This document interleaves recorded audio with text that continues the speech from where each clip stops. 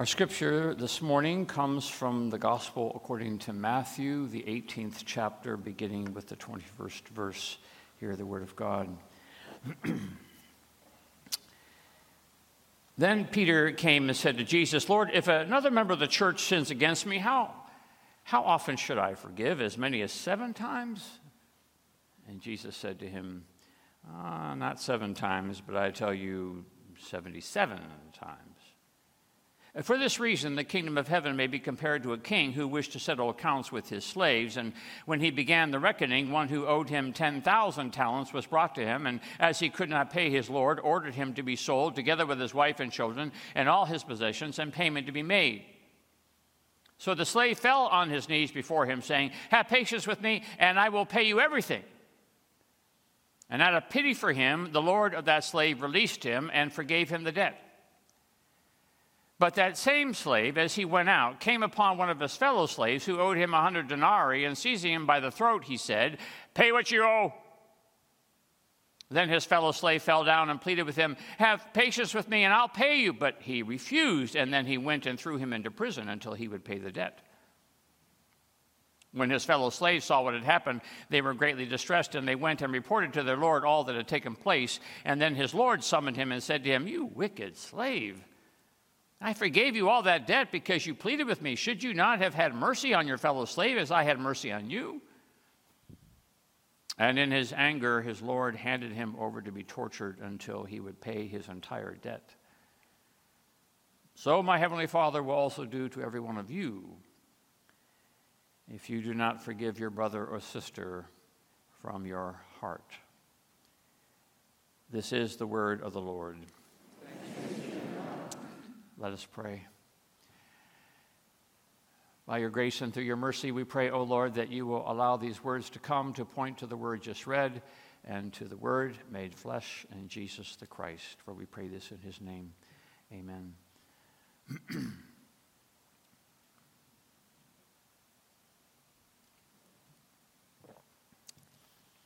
I tend to look backward in my life. I suspect one of the reasons that I look back is that I feel like I've had a life that has a lot of good things to look back on. I grew up in a good home, stable, fun, deeply loving. I didn't have much to worry about as a kid, I suppose. Truth is, there are lots of kids who have lots to worry about in this world, and I feel like I was not one of them. But there came a day and a moment when I felt I had a lot to worry about. In the grand scheme of things, again, and in the rankings of childhood worries, this was really nothing much to worry about, but for me in the moment, it was a huge deal. It happened in my sophomore year in high school in my German class. Now, I've never been much for languages. I've taken 5 languages at different points along the way, and the best I've done is muddle through. I think I can count to 10 in 2 of those languages. I always had to work hard to get to a B. So one day in German class, after the bell rang, and at the end of the class, my German teacher, Miss Swan, asked if I would stay for a second. So I held back, went up to her desk, where she had opened on her desk her grade book. Never a good sign when the teacher tells you to stay and she has her grade book open. And I know there aren't grade books anymore. She turned the grade book around and showed me my test and quiz scores for the semester, and then pointed me to the average, and the average was a D+. Now, I do not come from a family of rocket scientists, and the McConnell boys were never mistaken as Harvard-bound.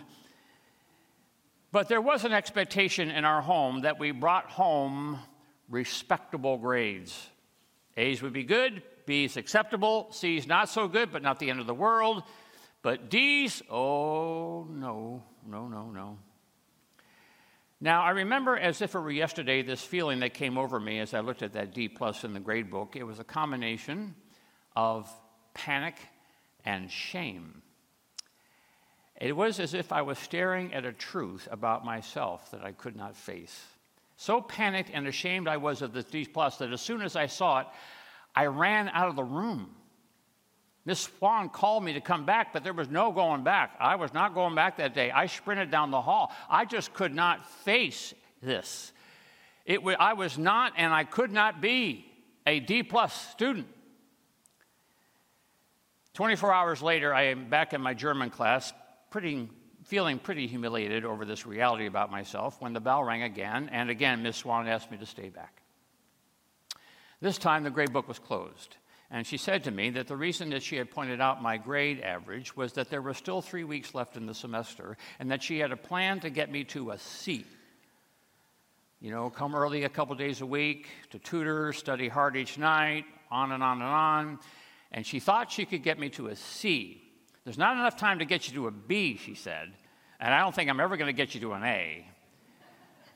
But I know you're not a D, and the good news is there are enough quizzes and finals to get you to a C. I felt like I had just been handed a pardon from a life sentence. I accepted the plan, I stuck to the plan, and got myself a good solid C, which still meant a come-to-Jesus meeting back home with my parents. If they ever knew how close I came to the brink of academic Armageddon, God forbid. Now, I have to admit to you that this was not my only flirtation with a less than respectable grade, and in each case, I grew to give thanks to those teachers and professors who were willing to hang in there with me as I faced the reality of who I was, and I tried to get better. It was just no fun, though. It's just no fun when you're faced with the fact that you're not quite measuring up. When I write my autobiography, I will entitle it Humility and How I Attained It. It is, I think, one of the challenges, some would say curses, of being a human being. We are the species who measure ourselves, or who let ourselves be measured. I think we're the only species that either measure ourselves or who let ourselves be measured. In millions of American homes, there's a door frame somewhere that has a bunch of measuring lines of children who have grown up in those homes. Age 2, Sally, 2 feet 8 inches. Age 6, John, 3 feet 10 inches. Age 12, Julie, 4 feet 7 inches, and up it goes. But those are not the only measurements we take of ourselves, right?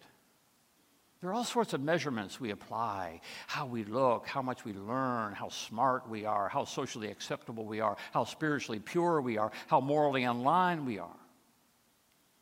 And if you're surrounded by all these measuring sticks, there's just no way that any of us are going to completely measure up. There's always going to be some gap, some distance between ourselves and a perfect score. There's always going to be a B minus, a C, a D plus, an F somewhere in our lives. And it is a truth that we either try to run away from or we try to face into. A 14-year-old doesn't think she's pretty enough. A 16-year-old doesn't think he's smart enough. A 19-year-old doesn't think he's good enough. A 25-year-old doesn't think she's desirable enough. A 30-year-old mother doesn't think she's a good enough parent. A 50-year-old doesn't think he's rich enough. A 60-year-old doesn't think she's spiritual enough. A 70-year-old doesn't think he's healthy enough.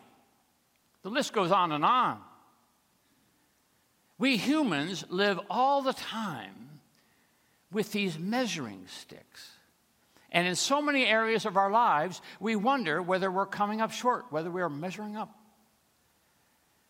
And so we do all sorts of things then to cover up our shortcomings. We work too hard, we gussy up too much, we toot our horns too loud, we buy more than we can afford, we put other people down, we stick to our tribe, and it's all in the effort to somehow run out of the classroom and avoid the reality of who we are, that we are to some degree, imperfect, broken, sinful, and in need of someone to help us with our D+. It's not that we don't have a lot going for us. Of course we do. God called us good at the very beginning of time. There are amazing things about each of us. A lot of them we don't even recognize. But to be human, though, is to be reminded more often than we want to be that we don't always measure up. A century or so ago, the London Times took a poll of English intellectuals, and they asked this question: what is wrong with the world today? And G.K. Chesterton, the great essayist and Roman Catholic apologist, wrote back and said, what is wrong with the world today? Dear sirs, I am. Sincerely yours, G. Keith Chesterton. And that's a certain truth, right, about all of us, that the world is not a perfect place because we are not perfect people. There are some things we're just not good at, some things that we have failed at, some responsibilities we have shirked, some expectations we have not met, some people we have let down, some hopes we have not realized.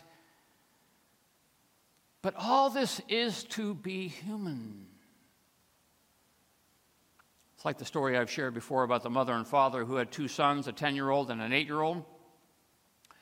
The boys were continually causing their parents just so much grief. Mischievous would be a polite way of describing their personalities. They were just always getting in trouble. When things had gotten to be just too much, the mother mentioned to the father that a new pastor had just come on board at the Presbyterian church down the road and was reputed to be very good relating to young people, and maybe it'd be a good idea to take the boys to see him. Pastor's always the last resort. Better that, the father said, than I throttle them. So an appointment was made, and the family arrived at the church together. The young pastor greeted them warmly and asked if he could visit with the boys separately. The parents agreed, so the 8-year-old went into the pastor's office first. Pastor and boy sat down. The pastor asked some questions about the boy's interests and then asked, "Son, do you know where God is?" The boy got a little fidgety. His eyes widened, his lips tightened, and he gave no reply. So the pastor asked a second time, "Do you know where God is?" The boy grew a little bit more fidgety. His eyes got wider, lips tighter, still no reply. Finally, the pastor leaned forward and said, "Now, I bet you have an answer to that question. Do you know where God is?" And with that, the boy jumped out of the seat, ran out of the office, ran through the lobby, out the door with his older brother in hot pursuit. The two of them ran all the way home, jumped into a closet, shut the door. In the darkness, the 10-year-old asked the 8-year-old, "What happened back there?" And the 8-year-old replied, "God's missing, and they're blaming us."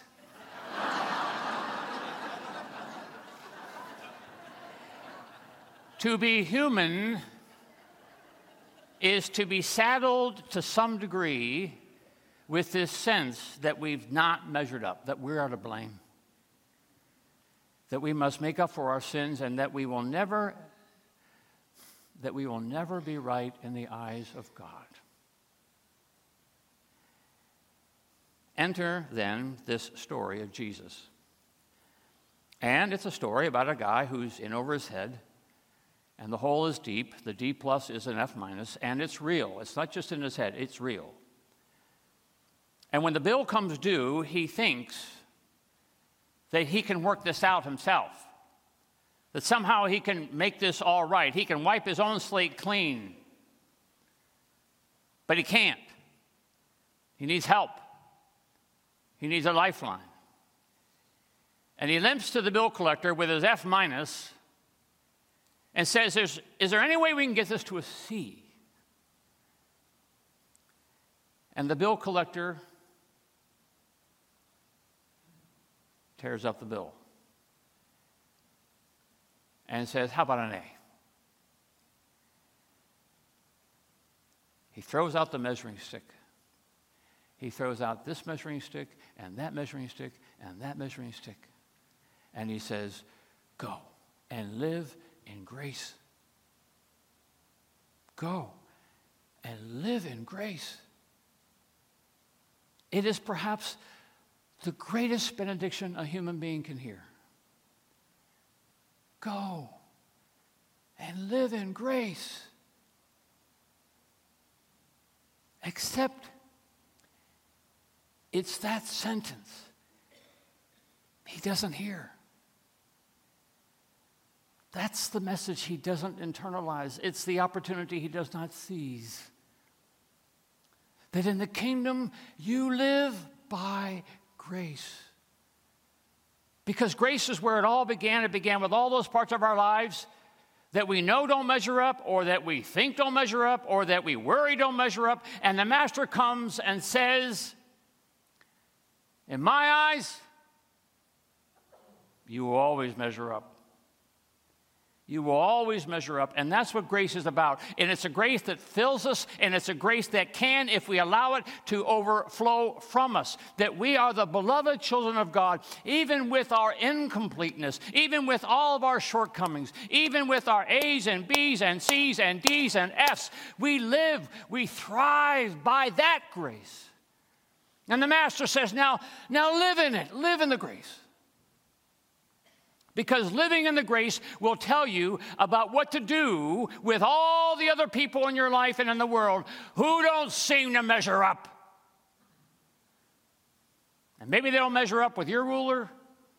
Maybe they don't measure up to somebody else's ruler. But because you're living in grace, you know that it doesn't have anything to do with the measuring sticks.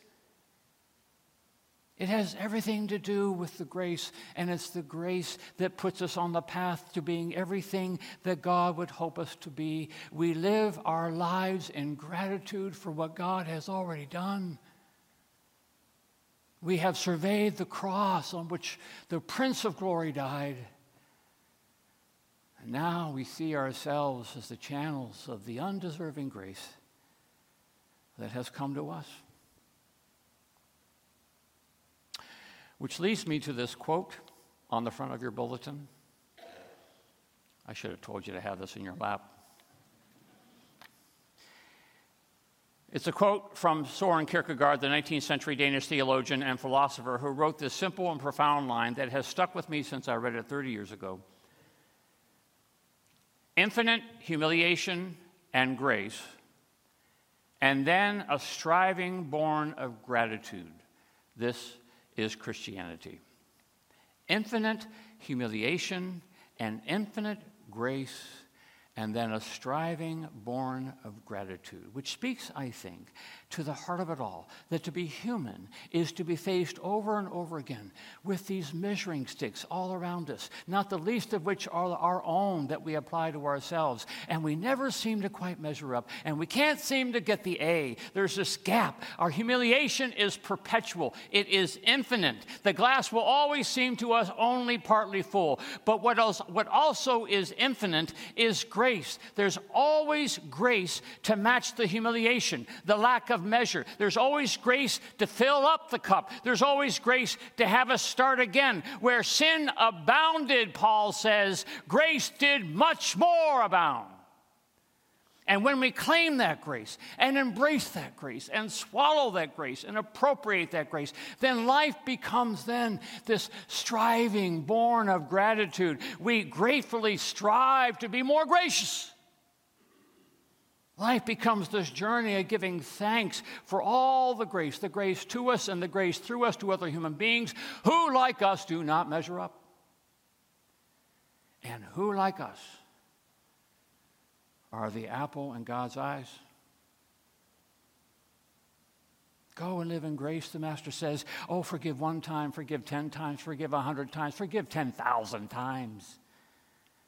Whatever it takes for the seed to find its soil, the gravy to soak in, the grade to move from D+ to A, because we are all the children of God. And we all need a little help. And we all could stand another chance